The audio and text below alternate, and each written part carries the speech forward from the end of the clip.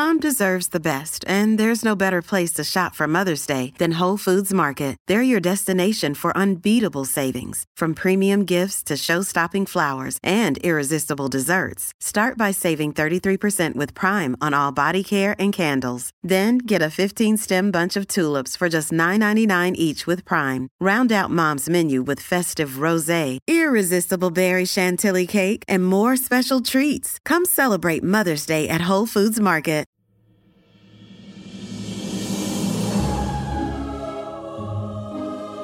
Welcome to Off the Looking Glass. I'm Kate Fagan. I'm Jessica Smetana. Jess, do we have a show today? We say that every week, Kate. Well, every show is amazing, so that's why we say it every week. That's true. Okay, what do we have today? True. I wrote an extra. It's the first extra of the new iteration of Off the Looking Glass underneath our new logo. Wow. With our so that means it's really good because it took you like 8 months to write it. Okay, cool. I've been working on it every day for 8 months, Jess. But, okay, Jess, have you ever felt like somebody stole something from you, your idea? Have you ever been talking to a friend and you had some like good tweet and then they tweeted it?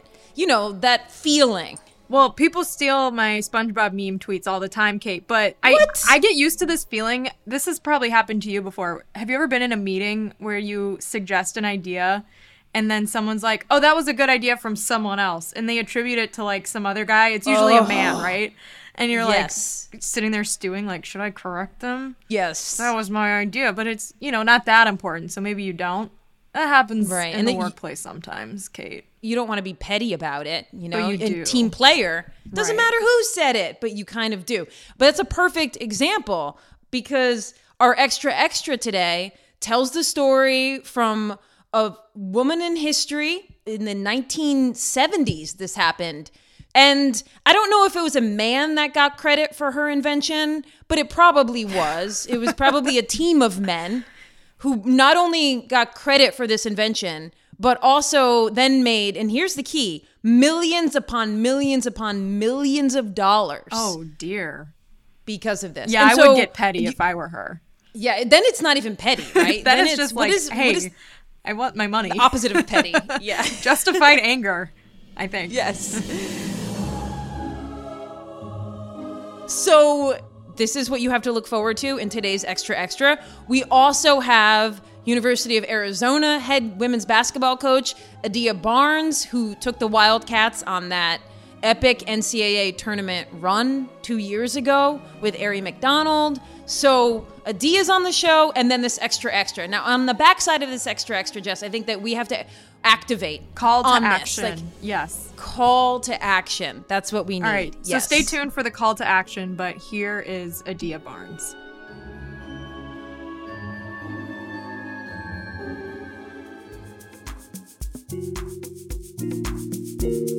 Our guest today is a former WNBA champion. She played 7 seasons in the W. She was a first-team All-America at Arizona and was the 1998 Pac-10 Player of the Year. She is now the head coach at the University of Arizona. All right, let's do it. Let's bring her on. Adia Barnes. Okay, so we got a bunch of questions for you. Let's start here. Before you got into coaching, was there a time period where you had like other things you were thinking about doing? Where were you on that transition? Well, so I played for 13 years pro, and then I kind of got to that transitional point where it's like, okay, all you've done is play basketball. I never had another job. So I thought, okay, let me see if first I was doing some broadcasting. I just retired, and the Pac-12 network was about to start that following year. And I did a few games for the Pac-12, and I was like, I liked it, but I didn't love it. And I found myself asking about coaching when I was there. And I just felt like you kind of go in, you don't really impact, and then you leave. Like you study the game and leave. I then decided, okay, I'm done playing. I had met at the time, my boyfriend at the time was in Italy. And I was like, okay, well, let me see what I want to do for sure. I was supposed to move to Italy with him. And then I was going to still do some TV here once in a while. And then Kevin McGuff got the job at Washington. Mm-hmm. And then he called me. He was like, do you want to try to coach? And I said, let me try it. And I tried it and I loved it. When you got into coaching, was there anything you had played for so long, was there, or even in your college days at Arizona, was there anything where you're like, I'm never going to be the coach that does this? Like, I won't be throwing the clipboard. I won't be like breaking heels. No, I was like, I'm not going to be crazy. I'm not going to be cray-cray. What about the workouts? Was there a workout you were forced to do in college? Some insane thing, right? Like 15 800s or something on the track that you were like, okay, I'm not sure I want to be that. Was there a workout you did want to replicate because you thought it was so good? There's probably never workouts you really want to replicate because like when you don't really think about it, you do so many workouts, but there's definitely ones that I did not want to replicate. There was one time in college, I had to run like 117 sprints. I had the full day to do it, and they were timed. I didn't have to do them all at once. Obviously, I would have died, but I had the day to finish them. So I could go run like 50, then go back, whatever. It was from Joan Bombacini. But nowadays, if you did that as a coach, you'd be fired. Yeah. So there is no such thing as punishment running, which as a coach, it's like, really? Because how do you deter behavior? You don't like try to hurt someone, but you make them run if they miss a class, right? Yeah. We cannot do that anymore. Yeah. So like you can't equate like anything like strenuous, like physical for a punishment. So it puts us kind of in a tough spot because we ran all day for punishments. You roll your eyes, you're like on the line. Like you miss class, you're on the line. One time I overslept. I set my alarm for 6 p.m. and I was like an hour late to workouts and I ran a lot. So we can't do that anymore. So it's different. Wait, I'm trying to come up with a reason for 117. Like if it was 30, I'd say you had 30 turnovers, not personally, but like the team. 117 sprints. What did you do? I think I got like for every minute I was late, something like that. And I think it wasn't the first time. I was young. I was like 17 when I got to college. Like I would oversleep. And then I didn't have a roommate that was a basketball player. My roommate was a volleyball player. So it was hard for me. I was used to my mom waking me up. I was like a big baby. Yeah. And me and my coach, she's actually lives in Tucson. She does some like local TV for the Pac-12. So we always laugh about it because I ran for days. Yeah. Like for days. I love this 117 in one day. Like, yeah, one day time. Like I would get fired. Yeah. If I did that now, I'd get fired. Yeah, I was going to ask you the shift in generations. Like as somebody who has studied a lot and written a lot about mental health and student athletes and just the shifts in culture. One of these things is punishment running is probably most of the time no longer a go. What other shifts have you seen between you playing in the late 90s and now? Gosh, there's so many. So definitely coaching style has shifted. So as a coach, you cannot like, that's not my personality, first of all, but like cussing players out, like degrading. One of the biggest things that you notice, like, I feel like in my generation, like if you were fat, if you're overweight, your coach will tell you you're overweight. The coaches cannot receive their weight, their body fat or anything, cannot address that. It's totally forbidden. If you're overweight, if you were fat, coaches cannot address that. If you're it's totally forbidden. Okay, Jess, we are in a rabbit hole because this was a topic that Adia brought up on the surface about the differences between now and a generation ago in terms of weighing players. We've actually done an episode on not specifically this, but this idea in season 1 of Off the Looking Glass, where we talked to Olympic marathoner, Kara Goucher in an episode called Soft Americans. So please go back and listen to that if this is a topic that interests you. But I thought we'd come down here because I think what Adia brings up is actually really relevant to today's game and also to professional athletes, female professional athletes, and a lot of like untalked about or less talked about issues when it comes to weighing, eating disorders, mental health, just like for sure. Yeah. Mental health among female athletes at the high school, college, professional level. So I played in the same era as Adia and we did get weighed. And we got weighed, I don't remember how frequently, but let's say like about once a month. And I had teammates who were put on diets because they got weighed and their weight was deemed too high. And there was a long-term ramification from this. And it's to the point now where we don't own a scale in our house just because I don't want to have that like ability to have metrics rule how I feel about my body. But Jess, like it's still to the point where, yes, I don't have a scale in my house, but if I see a scale somewhere else, in a friend's house and I use their bathroom, I will like use the scale because it's so deeply ingrained in me that that is a metric that I need, even if I don't need it all of the time. So I think let's just open the floor here to what Adia said and like what your response was to it. Yeah, well, I think I have a lot of thoughts on this. So we certainly are obsessed with weight and diet culture in this country to a extremely unhealthy degree, in my opinion. And we view your weight or your number, how much you weigh, as a performance metric when there's like so many other things that can affect how you perform. Like, are you sleeping well? How is your, schoolwork going? Like, there's so many things that might affect an athlete, especially a college athlete, playing their sport more than the number on a scale. So I'm curious, Kate, if weighing athletes now is forbidden in college, especially for female athletes, is that a positive to you? You think that would have made your college experience better? I think it's unequivocally a positive for so many reasons. One, I think it's a flawed metric.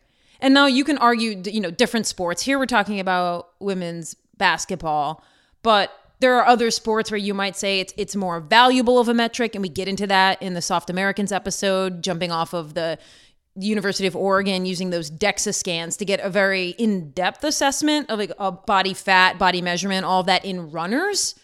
But when it comes to female athletes at the college level getting weighed, I don't quite understand what that's offering a coach, because a female body at that point is like in such transition still when you're in college, especially if you're a freshman or a sophomore. And so I think the long-term ramifications weighed against the actual value it gives to the coach.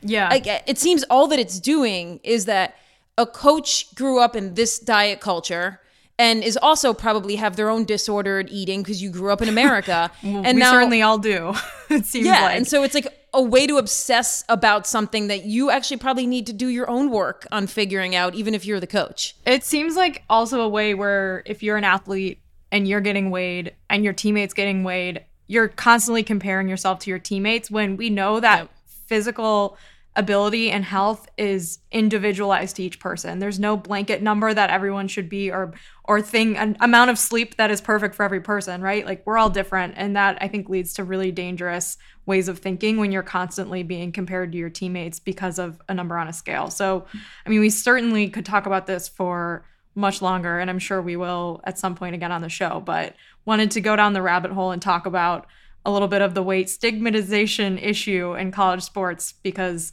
Adia brought it up, and it is something that has changed since you were playing basketball, Kate.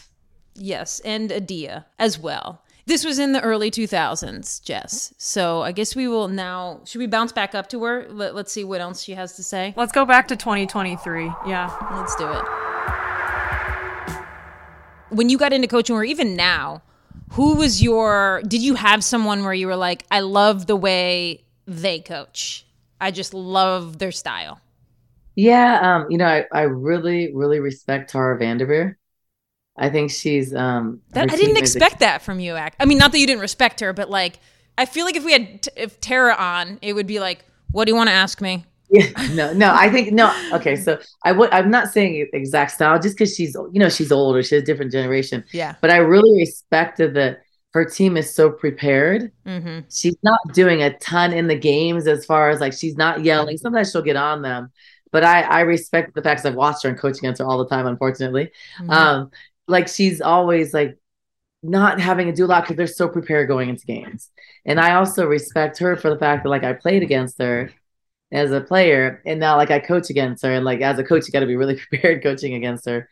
The other coaches that I really like, I mean, I love obviously Becky Hammon. I love in the NBA, I love Pop. I love it because he's really a great coach and he's so honest. Like with the media, he'll say it how it is. Mm-hmm. I love Muffet. I think Muffet's someone I respect so much because they are women that speak up about women's issues. And they're not afraid to say stuff that's true and like call people out. And then obviously I love Dawn Staley. Mm-hmm, mm-hmm. Dawn Staley, she's not like a yeller, screamer, but she gets on kids. I've coached with her with USA Basketball. So I'd say she's like, she's coached like 20 more years than me, and she's a friend of mine. So I call her for advice, or if I do something really stupid and like on Twitter or something, like the first call I get will be like Dawn and Tara. And I'm like, you know what I mean? Like, but I like the fact that they'll tell me the truth about things and guide me, and just people I really, really respect. So when you started coaching as an assistant at Washington, you hadn't thought that you would ever get into coaching at that point. At what point were you like, hey, maybe I could be the head coach at Arizona someday? How did that come about? Well, so when I first started getting into coaching, it wasn't even a thought. Like I didn't know if I'd even like it. I remember I didn't even ask what my salary was with my first job. It wasn't important. It wasn't thought about. I was just trying to see if I liked that. Like I felt like I played long enough where I wasn't rich or anything, but I wasn't like stressed to get a job right that second. So I was kind of trying to see like what are my passions, and like I didn't really know what else because I didn't know what else. I had never done anything else. Everything had revolved around basketball. So my first couple years coaching, I had just like I was older when I started, and then like I had a baby a couple years later. So I just had a baby, and that was a huge adjustment. All my friends were still playing. So then Arizona came open. I remember people asked me the year before, they were like, would you ever want to coach Arizona? I was like, no, like, because they were bad. Like they hadn't won since I played. I was like, I'm not taking that job. That's not a good job. Like, and I didn't feel like I was ready to be a head coach after 5 years. I had just had a baby. So I was like, I can't have a baby and like just go into coaching. And then the job came open. Greg Byrne recruited me. And he's the AD at Alabama. Had a great connection with him, loved him. And so I thought, okay, let me take a chance. But let me tell you, everybody told me not to do it. I mean, Nancy Darsh, who's passed away, but she's like a legend in women's basketball. Joan, actually, my college coach, told me not to take it. Like 5 really influential people in women's basketball told me, Adia, that's not a good job. It was the lowest paying job in all Power 5. It was a job that like they hadn't won, awful culture. So they all said, don't take it. Since you played there, and you played there during like Bibby years, right? Yeah, Mike Jefferson, Jason Terry, Yeah, Mike Bibby. Yeah, all those guys. And I like there were certain programs like Duke where the men were always amazing, and then the women got amazing, and you were like, well, the women should have always been amazing because they've got the cultural allure. And you can come up with other examples where that has happened, and then places where it hasn't. And Arizona might have been one of those until the last 5-6 years. Did you have an assessment of like, well, if the men's program's amazing and people expect good basketball from Arizona, that is a leg up. And like, how did you think about how to leverage what Arizona means just in the general population? Well, and the funny thing is, at first, I didn't think about that. It wasn't really on my radar. At first, I thought, well, can I recruit here? I knew why I chose Arizona. I knew, I knew I could recruit in California. I knew I could recruit. And I knew I had relationships to get kids. But I didn't really ever do the comparison, or I would have never thought we would have went to the Final Four after 4 years. Mm-hmm. I would have never thought. I would have been like, okay, 10 years probably. But I thought it was just a lot of work. When I got here, we were like 300 in RPI. So I thought it would take time, but I thought, okay, why did I choose it? We have the facility. We had a new locker room. I felt like there was support because of men's basketball. But I didn't think it'd be support like it is now. I mean, now we're like 10,000 a game. Yeah. Like when I got here, it was like 300. So I thought, I believed in myself. I bet on me, knowing like I could build it, but I thought it would take like 10 years. And if I could last 10 years, I don't know. But I kind of felt like I'm the type, I'm going to bet on me. I'm going to do everything I can control. So I'm going to work my hardest. I'm going to grind. I have relationships. I'm going to get kids. I'm going to become a better coach because I was so young coaching. So I knew that I could do those things, but then like, what were the results? I don't know, but I was just going to try my hardest. And Arizona seeking its first ever title. It's been a run of firsts for the Wildcats. What is the impact of making a national championship run? Like, what is the aftershock of that for you and the program? The impact that I've seen, I think I'm seeing more of it now, 2 years later, because I think immediately like that recruiting class was kind of done, and then people just are kind of aware. What I saw, and I didn't realize it really. I knew it was a big deal, but I didn't realize like how many people were watching. Like I knew there was 5 million people watching, but like I thought it was cool that I'd say, oh, this is Adia from Arizona. Everybody was like, we know you. We watch. It was kind of like, oh, like I didn't really think that's how it was. I don't know what I was so naive about, but so many people had followed, and I felt like America like kind of fell in love with us because we were the underdogs. Mm-hmm, mm-hmm. And so I didn't realize at the time. To me, it like went by so fast. It's like, how did I get back there? It wasn't even a thought. But even now, they're like, oh, we watched you 2 years ago. We love the way you coached. Or I was kind of like, oh, cool, because I just thought like people still didn't know about us really. In as pure honesty as you can offer, did you think you had a team to go to the national championship game that year? No. They surprised you, too. Yeah.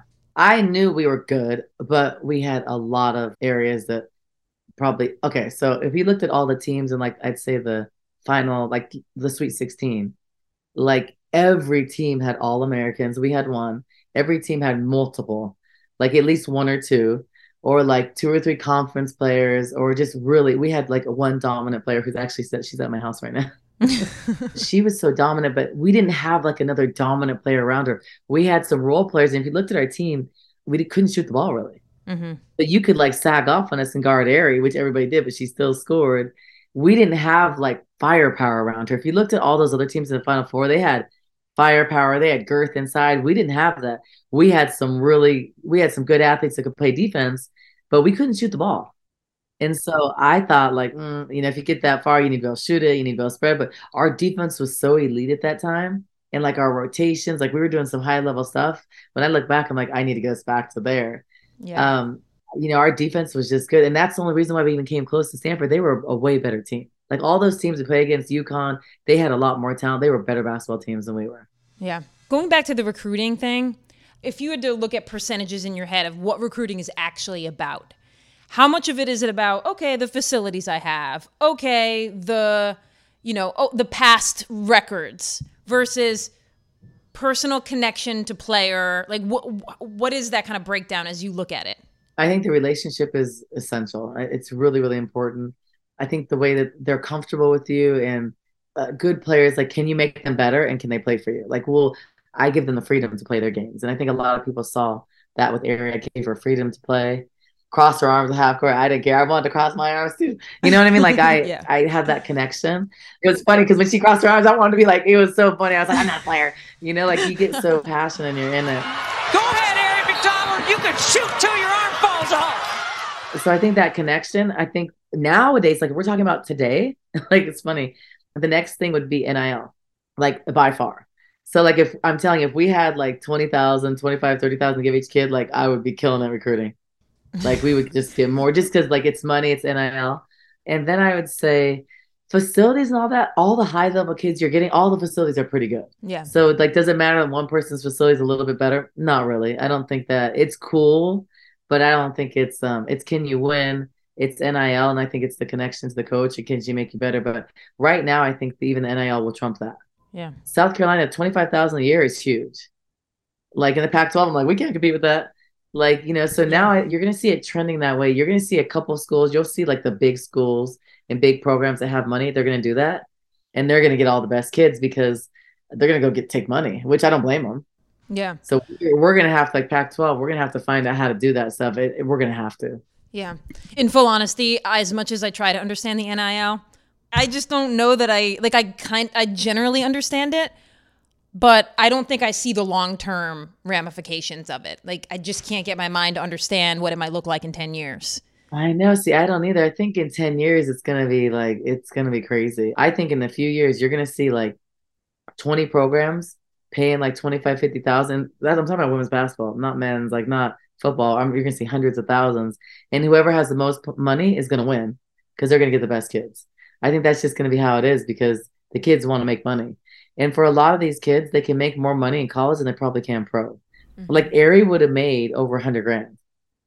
She would easily, that's more than she'll take home her first year in the pros, her first 2-3 years in the pros. Yeah. So they'll want to go make money, then play and win. And the more you win, the more money you'll make. Yeah, think about what you could have done with this. I know. Why? Aerie, it's funny we talk about that. Like she would have made a lot of money, and it's funny she would have came back. So her Trinity, and I think we could have won a championship. It wasn't out when they were transitioning to make their decision for the WNBA. That decision wasn't out. It came out a few months later, and we talked about the whole year. I was like, I know. Yeah. I mean, they would have came back. It just wasn't out in time, which is unfortunate. One thing we always talk about on this podcast, well, my seminal sports movie is A League of Their Own. Like that's like the one that I point to. I'll dress up as on Halloween. I want it to be named after the players, all of that. Do you have a movie that you loved? Sports movie. Years ago, I loved Love and Basketball. Mm-hmm. I felt like that was like my life. Like you're playing overseas. I could relate for years. Some friends were in the movie.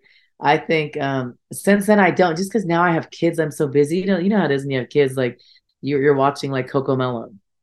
Like I don't even know the last time I watched the show. Like I've watched Game of Thrones. I got like sneak at night, fall asleep because like you don't have time. We hide the remotes. I can't find the remotes because I'm hiding them from my kids.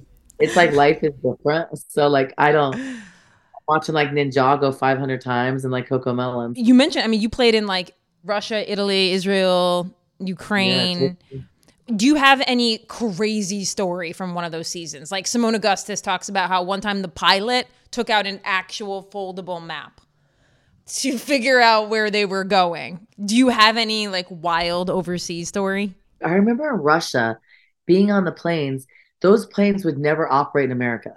Like it would be like an old plane. I remember there was one plane, they had like a chair, you know, it had the seats that stop here. There's no headrest. Mm-hmm. And the seats could fold forward. And I'm like that can't be safe. And they still had like the cigarette ashtrays. Some of the Americans like would be really terrified to fly. I don't know how I didn't die on one of those planes. Yeah. And you're flying through like Eastern Russia and you're like, okay. And after I saw the movie Taken, I probably wouldn't have played overseas. Oh, yeah. In Ukraine, you would like call a car to like give you a ride. So people made extra money for like giving people rides. I would need a ride to practice. I didn't have a car one year. And so I'd flag a car down and get in the back of someone's car and get a ride to practice.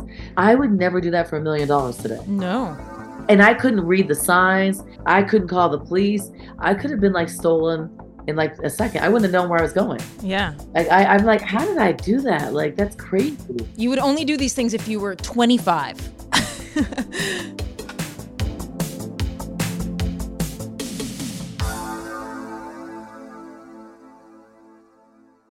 This episode is brought to you by La Quinta by Wyndham. Your work can take you all over the place, like Texas. You've never been, but it's going to be great because you're staying at La Quinta by Wyndham. Their free Bright Side breakfast will give you energy for the day ahead. And after, you can unwind using their free high-speed Wi-Fi. Tonight, La Quinta. Tomorrow, you shine. Book your stay today at LQ.com. Another day is here, and you're ready for it. What to wear? Check. Breakfast, lunch, and dinner? Check. Planning for what's next and how to save for it? That's where Bank of America can help. For your financial to-dos, Bank of America has experts ready to help get you closer to your goals. Get started at one of our local financial centers or 24/7 in our mobile banking app. Find a location near you at bankofamerica.com/talktous.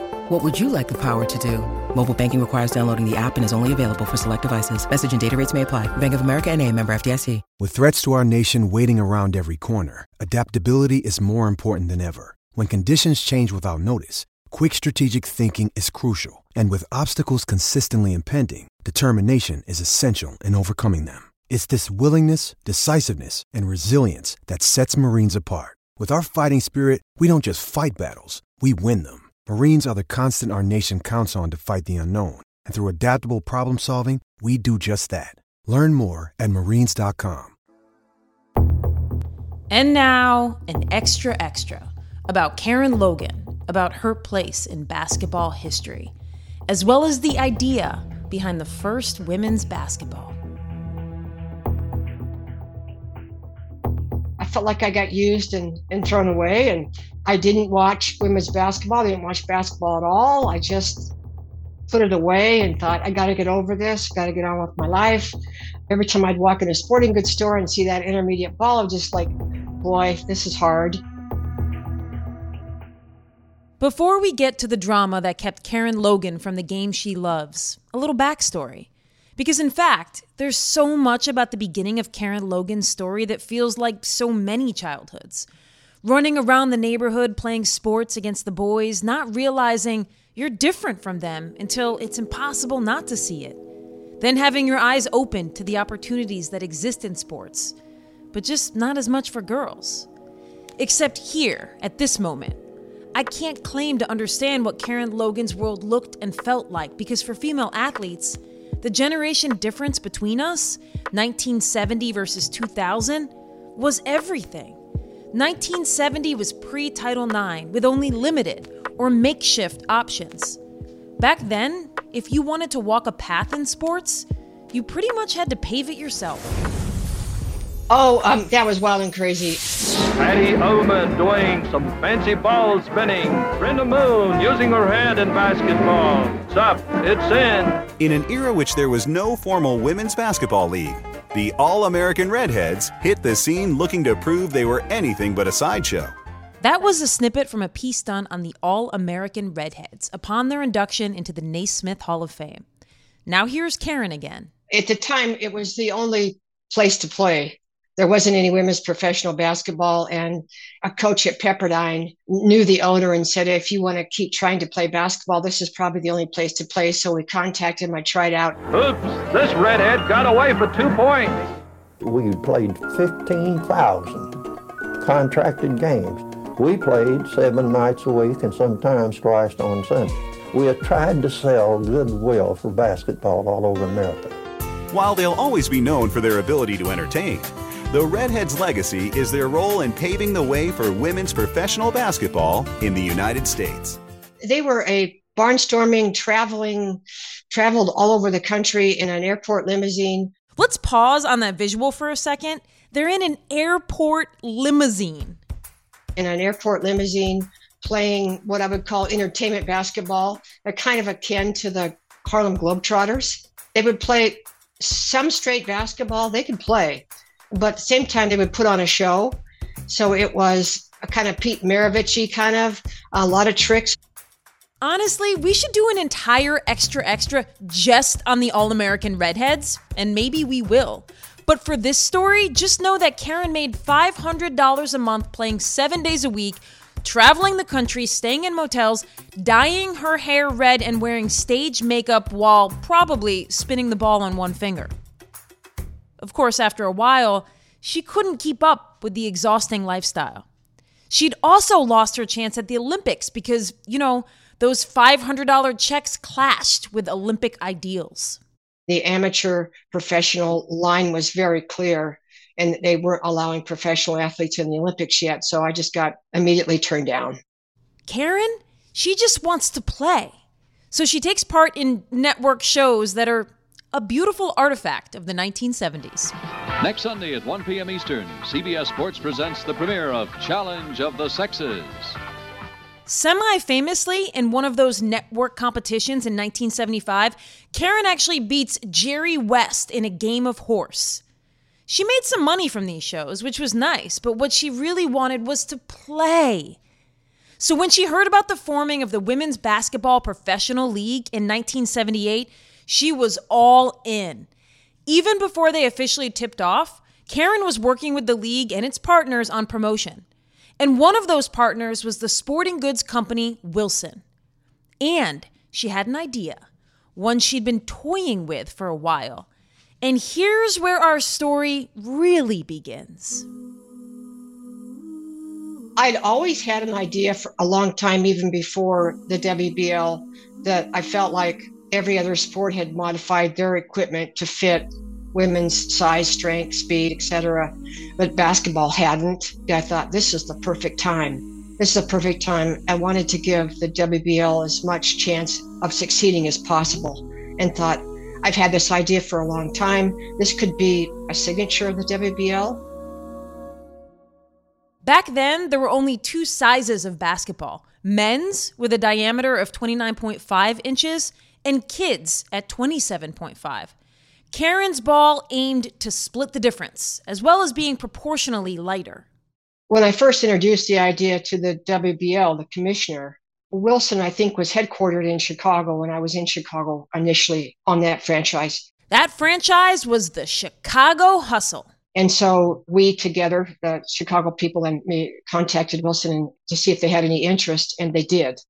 There's a picture with Karen smiling and the mayor of Chicago holding up this new ball, the WBL logo emblazoned on the leather. At this point, Karen knew they were onto something. So she went back to Wilson. I said to them, gosh, do I need to patent or get some legal rights to this? Is there anything I need to do to secure that this is my ball? I think you see where this is going. And Wilson said, oh, no, don't worry about it. We'll take care of you. I'm going, okay. And, who knows? 45 years ago, that was before people had agents. That's before, I was in my 20s, and all I wanted to do was just play. And I was excited that this thing was going to get off the ground. And when they said, don't worry about it, we'll take care of you, I trusted that, or assumed they knew what to do. I was just trying to be a player, just trying to help the league get started. By 1980, the WBL was on shaky ground. But its ball? Well, they had something there. I contacted Wilson and I said, hey, This league might not make it. This ball is still mine. It's probably going to move forward. I need rights to this ball. And I just got to know it's not your ball. You didn't secure that. A year later, as she watched the ball, her ball, adopted pretty much everywhere, she contacted a lawyer in New York who handled some serious lawsuits. She said, "Hey, this is what's going on. I want rights to the ball that I designed." And he said, "Yeah, we can do that." There was 1 year left in the WBL, and he said, "We can put an injunction on that ball and stop play immediately, and then we can go through the legal procedure." He felt like there was a pretty good chance that we would be successful. But then, as lawyers do, he said, "I need a $10,000 upfront retainer fee to start all this," and I didn't have it. That's a lot of money back then. So I just walked away. Ouch! Big ouch! For how long and how frequently did Karen think about this? For a lot of years, a lot. All the time. Karen moved back to Northern California and got her master's degree in psychotherapy. She still practices. And yes, she's used what she's learned on herself to try to heal. But still, for nearly 3 decades, every time Karen scrolled the TV guide, she'd see a WNBA game and she'd just keep scrolling. I just couldn't. I couldn't. Then a few years ago, she started telling her story. I realized I had not healed from this. And so this whole process in the last couple of years, realizing this is a story, wow, I've been watching the WNBA this year, and I'm amazed. I sit there and I'm going, look what you guys can do. And the ease and the grace, the skill, the proficiency, their game looks good. She even connected with Wilson and explained what had happened so long ago. They have searched their archives to find proof that I was at the ground level of designing and developing it. And they said, let us search our archives. And they did, and they found proof. I said, yes, there she is. But that was it. It was like, wow, she did design the ball. It was her idea, and done. But she said she doesn't need anything from Wilson anymore. It's not necessary for me to have found peace and worked on my healing through this. That piece is not critical to me being okay with all this now. It would be icing on the cake, sure. It gave me an opportunity to discover more of who I really am, to take a healing journey, to find peace in trauma, to work through things that make us more. You take what wasn't so great and you use it as a catalyst to become more. It's done that.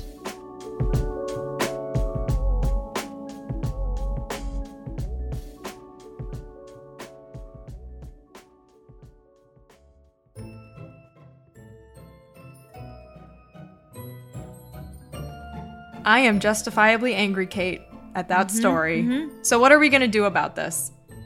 Even though Karen told me that it doesn't matter to her, that she has emotionally moved past this, that she doesn't need anything from Wilson. 1, I don't totally believe her. 2, just because she's emotionally moved past it, I just found out about this. So I'm still fired up about it. I still want to do something. So I don't know what we can do. Obviously, we have a huge platform here. And so we need to, I don't know, tag Wilson? Hire a lawyer? Raising awareness is a good step. So when we had Dawn Staley on, we tried to bring back the Dawn Staley Nike shoe. But that got a lot of traction on social media just with like a cute little promo thing. Graphic, graphic, yes. Thank you. So maybe we just make it graphic and be like this to thank Karen for inventing the women's Wilson basketball. Yes. And retweet it if you want Wilson to compensate her for the past sale of her basketball. Okay. Would she be mad at us for doing this or like think it's funny? No, she told me, you go ahead and you do whatever you want. I don't need it, but you go ahead and do it. So I'm going to believe her when she said that. Then we should definitely do this. Let's poke some fun at the people at Wilson, make them acknowledge her publicly via our Twitter shame campaign. And hopefully it gains some traction. We'll see. All right, let's do it. We should thank the people who helped us make this show. I can start here, Jess. I'm going to thank you, as always, for being the producer extraordinaire and co-host. Thank you for thanking me as well. Also, Anya Alvarez for helping us make this show, and also Carl Scott for executive producing this show. And thank you to Joel Shupak for the sound design and help with making the show sound uniquely off the looking glass. And thanks also to Adia Barnes for joining us today, and Karen Logan for sharing her story. We'll see you next week.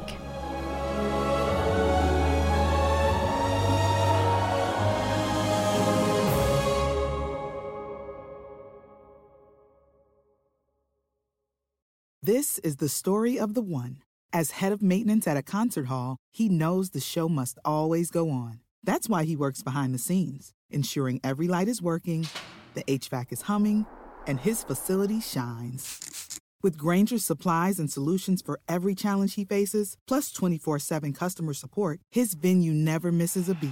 Call quickgrainger.com or just stop by. Grainger, for the ones who get it done.